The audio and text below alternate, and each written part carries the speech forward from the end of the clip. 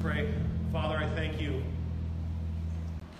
I thank you that there are 10,000 reasons to worship you tonight and every day, in and out of this building, in and out of this service, whether we're here hearing about you or whether we're out in the world seemingly distant from you, wherever the case may be, there are always 10,000 reasons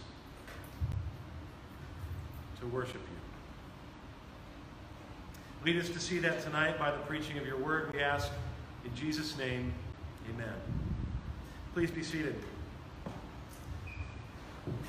Well, we are continuing our series in Ecclesiastes tonight. We're in Ecclesiastes chapter 2, and we're going to look at verses 1 through 11. And if you've been here for the last couple of weeks, just by way of review, you know that the book of Ecclesiastes is really a man's search, a very wise man's search, in fact, a king's search for meaning in life.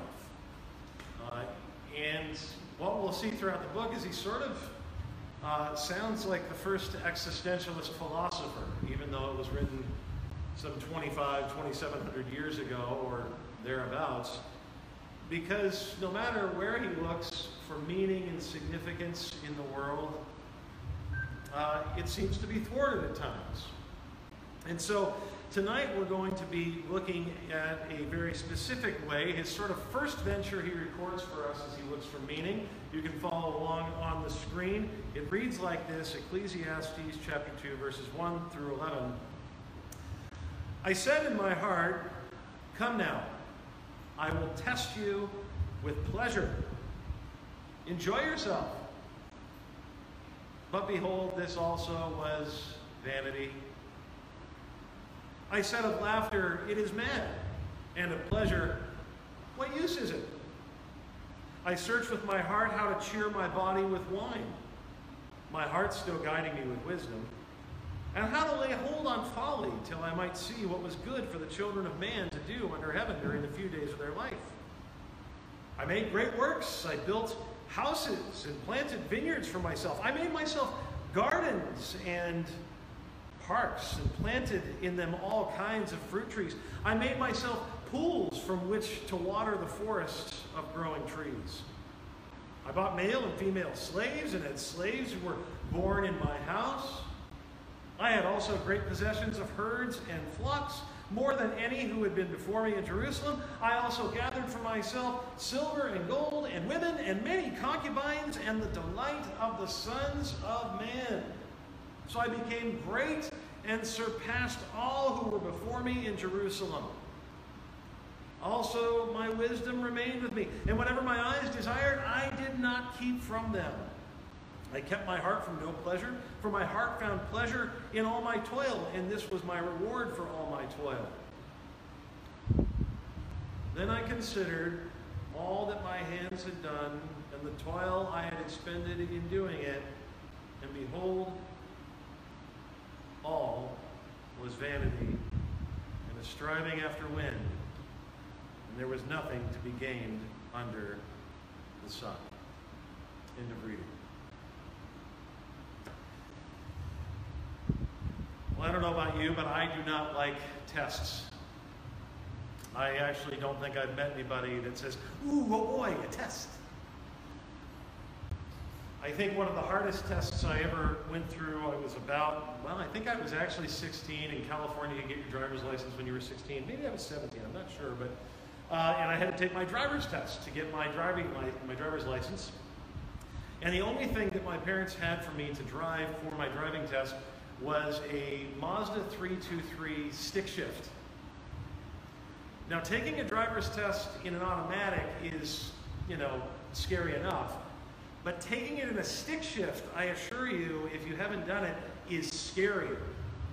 Because there is no doubt you will be on a hill, and there is every chance in the world that you just might stall that thing. And if you stall that thing, you're done. And I think at the time in California, you had to wait a number of months until you could go back to take your test again. So, I mean, this is a big deal. This is all of my life. This determines whether I am actually going to be able to impress a lady or not at that time. I mean, everything hinges on that when you're 16 or 17 years old.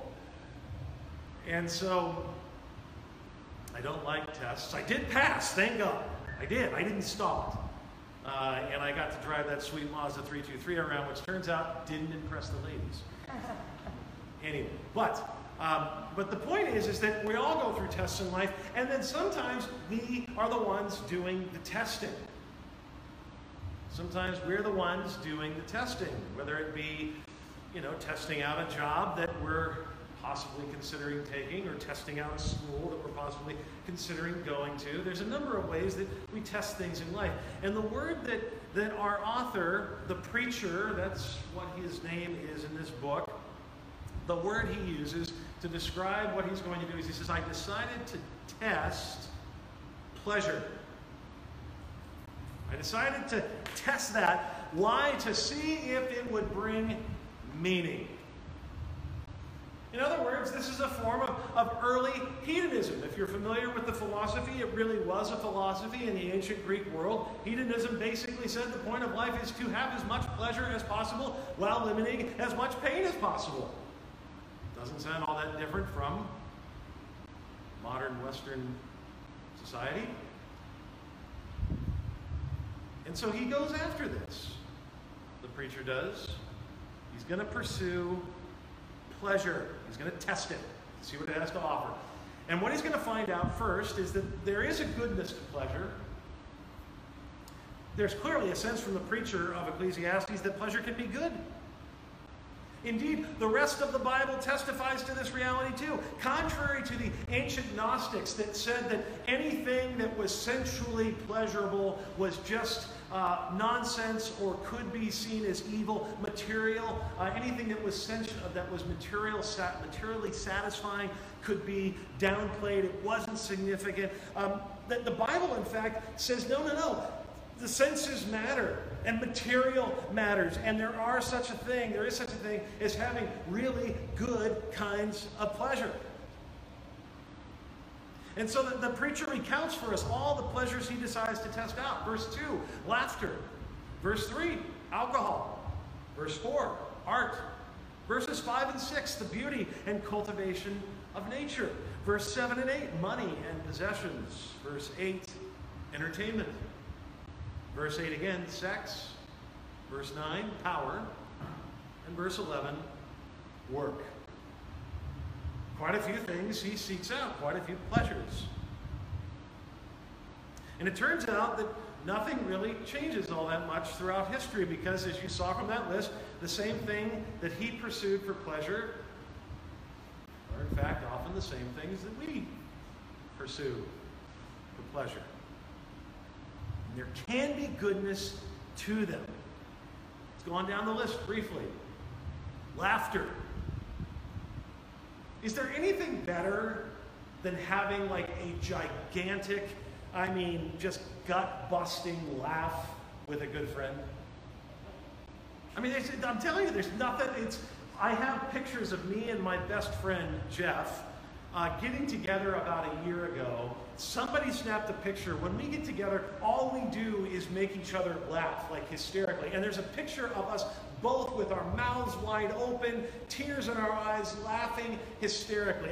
And I'll tell you, that the only thing that might be better than sharing a good laugh with somebody is when you can actually make a room laugh really hard. It's a great feeling. So there's goodness to that. There's goodness to that. What about alcohol? Some would say inherently bad. Not the Bible. Not the Bible. The Bible says, no. There can be a good use to alcohol. Listen, a nice cold beer on a hot day like this can be great in moderation. What about art? Being able to make something that you can call your own creation can be an incredibly powerful and impactful moment in your life. I can still remember the moment when I first got together with my band and we created an actual song. I was a drummer in a band back in the day, and I remember the first time it just sort of gelled and came together, and this feeling like, we're going to do it! We're going to conquer the entire world! We're amazing! Turns out we were not at all. We were not at all. But it felt like that at the moment, like this incredible moment where we were experiencing just a little taste of what it might be like to be God as a creator. In nature, I've had some of the greatest moments in my life in nature. In the middle of the forest of Yosemite or Yellowstone, or hiking in Glacier National Park in Montana. I've done all those things, and I've had breathtaking moments of awe in nature. Specifically in this passage, when the preacher talks about nature, there's actually a little insight here that commentators will say he is trying to reference. You know, he references himself as a king throughout the book. So that we're pretty sure, I mean, many commentators think that this is King Solomon writing. We're not certain about that. That's why I just refer to him as the preacher. But either way, one of the things he mentions, he says, I made gardens. I cultivated gardens. And what you might not know from the ancient world is that a king, one of his ways of showing power was not just to conquer nations and to be able to be a great warrior, but it was also to be able to conquer land and cultivate it and make a garden. And the point of it was, it was supposed to be sort of a recapturing of the initial first perfect garden of Eden. So he says, I found great delight in gardening. Now, I have not found that delight yet. I'll just tell you, I'm not good at it. But I'm sure it's really enjoyable for you green thumbs out there. But I have had the pleasure of being in nature and experiencing breathtaking moments. The preacher says he has experienced pleasure in great wealth. I can't say I've experienced that either. But I do know what it's like to feel like at least I have enough money for what I needed in the moment. The sense of security that comes with that. There's entertainment. This city offers so much entertainment, never-ending entertainment constantly. Midtown bursts with musicals and plays and theaters everywhere. If you're more of a homebody, well, you know, you can watch Netflix and watch Amazon Prime all day long and never end. I literally binge watched Norm Macdonald's new show the last 2 days. I watched all of them. I did. No shame. He mentioned sex. Sex can be wonderful. It's a gift. The intimacy one can have with another human being is unparalleled compared to the sexual act. It's amazing. And then there's power that he talks about, which when wielded wisely can be used for such tremendous good and can bring such a great sense of pleasure. And then work, which can drive so much of our passions every day. And it can, when you've accomplished something in your work, you can feel like it really does mean something. There's a great sense of satisfaction when you're able to, especially look back at a day's work and say, I'm done, I finished that, I accomplished it.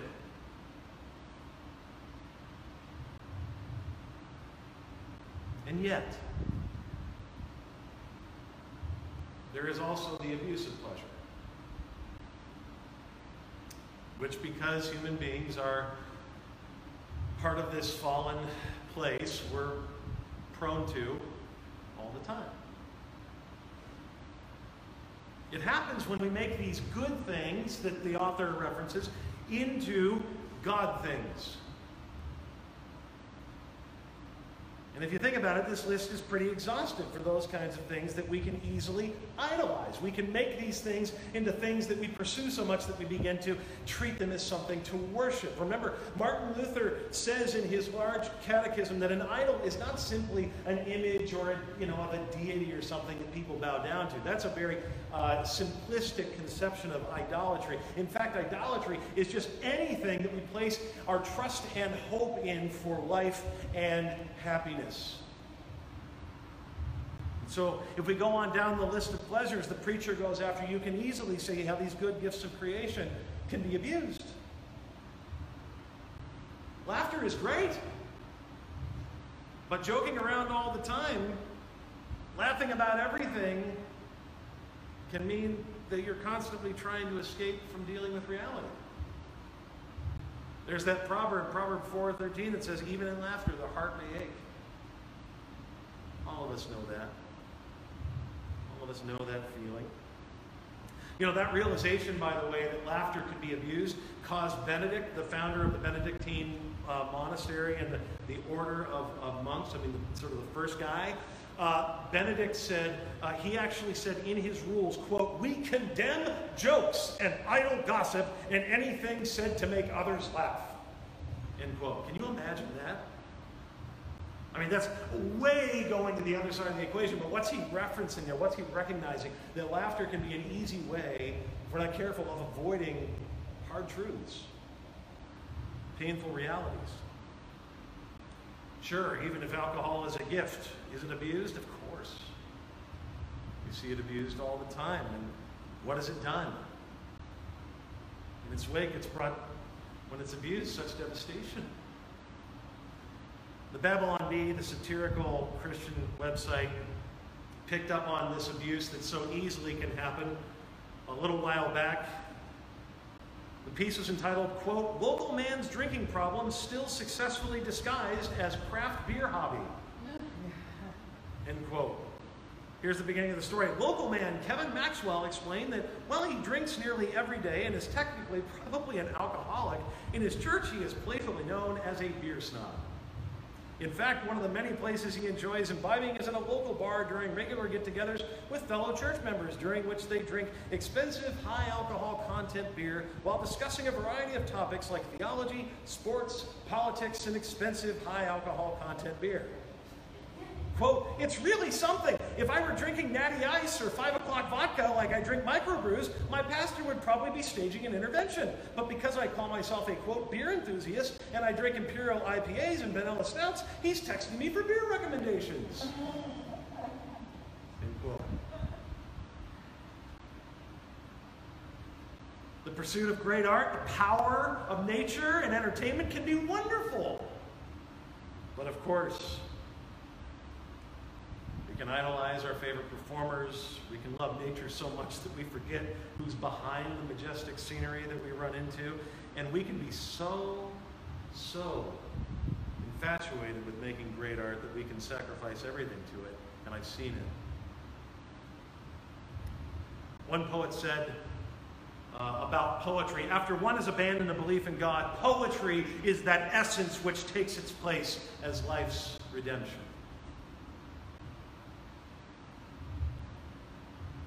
Having money can be a wonderful, freeing thing, but it can be more easily a false god to which we're enslaved. Thus, Jesus says you can't serve both God and money. This is why every time you see a stock market crash, you do hear about people jumping off of bridges and jumping out of windows and ending their lives who work on Wall Street. Sex is a wonderful gift in the context of marriage, but if not harnessed and controlled, you run into the exact abuses being chronicled all over the place by the Me Too movement. That doesn't come out of nowhere. I mean, that didn't just happen. This is what takes place when it's used improperly. It can lead to porn addiction, and it can lead to a complete lack of intimacy. And if you doubt that, just especially look at the testimonies of young men that have grown up in the first generation of having porn constantly on their phone in front of their face. And when they see a real, live, human being woman in front of them, they're not into it. They're not into it nearly as much as they were in their phone, because their phone presents a perfect picture of fake. It's not real. It doesn't exist. But that's what happens with the abuse of the gift. And work can easily lead to workaholism, a place where one seeks to find their ultimate identity and it'll never satisfy.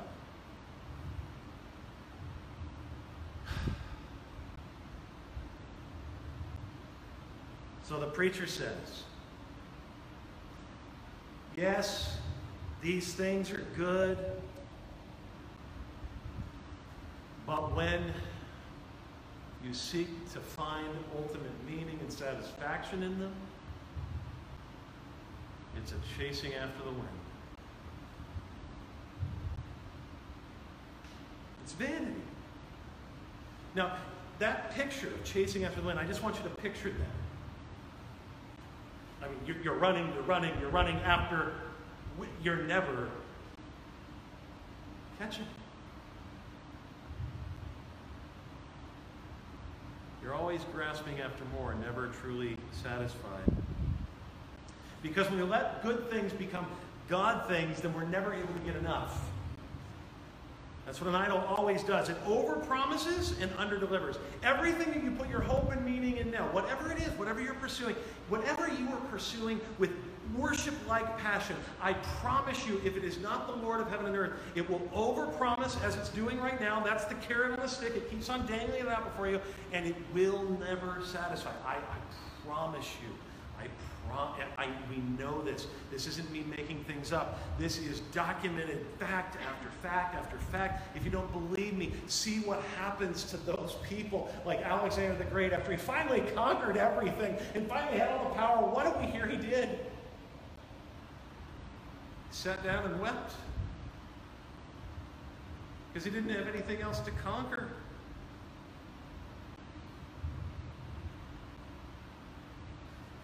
As a pastor now for 11 years, I've had a number of people tell me, I have an addictive personality. And my first thought is, you mean you have a human personality? Because it's all of us.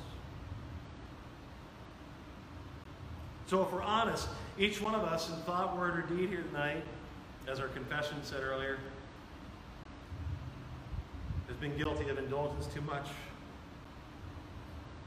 You may be prone to wanting to joke around too much to avoid dealing with the real stuff that's going on deep down in your heart. Some of you may find yourself drinking too much far too often because you just need to not deal with the stress anymore at the end of the day. Perhaps your need to be entertained guides so much of what you do that it overshadows your relationship to God. Everyone has messed up sexually, at least in their thoughts, if not their words and their deeds. And who hasn't been greedy at some point? I mean, who hasn't fallen into the trap of putting too much emphasis on money, on work? When I first arrived in the city, this is 2.5 years ago, I went out, and I've told you this many times before, but I would go out to cafes and talk to human beings and, just try and strike up a conversation with them. And I remember one guy in particular, I said, if you could narrow down for me what gives you a sense of hope, what would it be? He thought about it for a moment, and he said, I guess what would finally bring me a sense of contentment is if I work hard enough and make enough money, then I'll finally be content. So that's my hope. I said, okay, what gives you a sense of hopelessness? And he thought about it for a moment, and he went, I guess the realization that no matter how much money I make or no matter how hard I work, I still won't be content. That's the problem. That's the problem we have living in a fallen world. So then what? Well, let me wrap it up. Here's what needs to happen. Our pleasures need to be redeemed. Our priorities need to be set straight. Pleasure is good, but not for ultimate meaning and significance. C.S. Lewis put it this way: we are half-hearted creatures fooling about with drink and sex and ambition when infinite joy is offered us, like an ignorant child who wants to go on making mud pies in a slum because he cannot imagine what is meant by the offer of a holiday at the sea. We are far too easily pleased. That's the issue. We settle too easily. Instead of settling for the merely temporal pleasures of life, for meaning and significance, the book of Ecclesiastes urges us to go back to the true source of pleasure in life and to see where and who that is I want to focus your attention again on the passage from Philippians chapter 3. There, in that passage, Paul is boasting about all the things he's accomplished, all the things that have brought him joy in his life. And yet, in the final analysis, when he looks back at it, he says this. In verse 7 of chapter 3, whatever gain I had, I count it as loss for the sake of Christ. Indeed, I count everything as loss because of the surpassing worth of knowing Christ Jesus my Lord. For his sake I have suffered the loss of all things and count them as rubbish in order that I may gain Christ and be found in him, not having a righteousness of my own, etc. Do you hear it? Do you hear what he's saying? Paul looks back at all the accomplishment, all the pleasures of his life, and he says, compared to knowing Jesus Christ, the source of all true pleasure, I count it all as rubbish. Now, the word there in Greek is way, way, way stronger than rubbish. Paul wants to make a very forceful point. I won't say the word. I'll just tell you it starts with an S, ends with a T, and in the middle is hit. That's literally the word in Greek he uses in the Bible. No joke. It says all of this stuff that I went after, all of it, it's worth that. It's worth that thing I step over on my way to the train in the morning. It's worth that much. All of the accomplishments I had in comparison to knowing the one who's forgiven my sins, who's declared me righteous, and promises me eternal pleasures forevermore.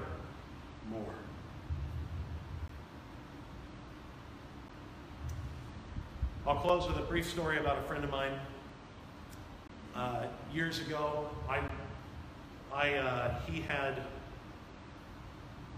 the most money of, I think, most of the people I knew. He had no problem with women. He had an amazing car. Amazing. And in California, that's the thing that matters. Way better than a Mazda 323. Way better. He had all the things. He also had a really expensive drug habit. But it didn't seem for a while to impact him. He was able to snort coke regularly and still get up and go to work every day and make money, and he was doing well for a while. And then eventually, wasn't making as much money, and cocaine's not as affordable as meth. So he starts doing meth. And through a long series of events, which always happens when we look for these pleasures in other spheres of life besides the true source of pleasure, he just lost it. And then he met Jesus. When he hit bottom, he met Jesus. And I can remember shortly after he became a Christian, him just saying, I had everything the world has to give, but it's only now that I truly feel satisfied. I had everything the world had to give, but I was never content. But now that I know Jesus, I am. May that be truth for you as well. Let's pray.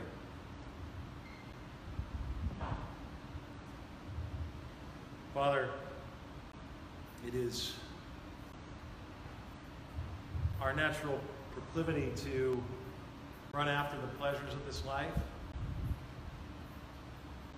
Again, acknowledging that these are good things you created. When they're used rightly, they can be great.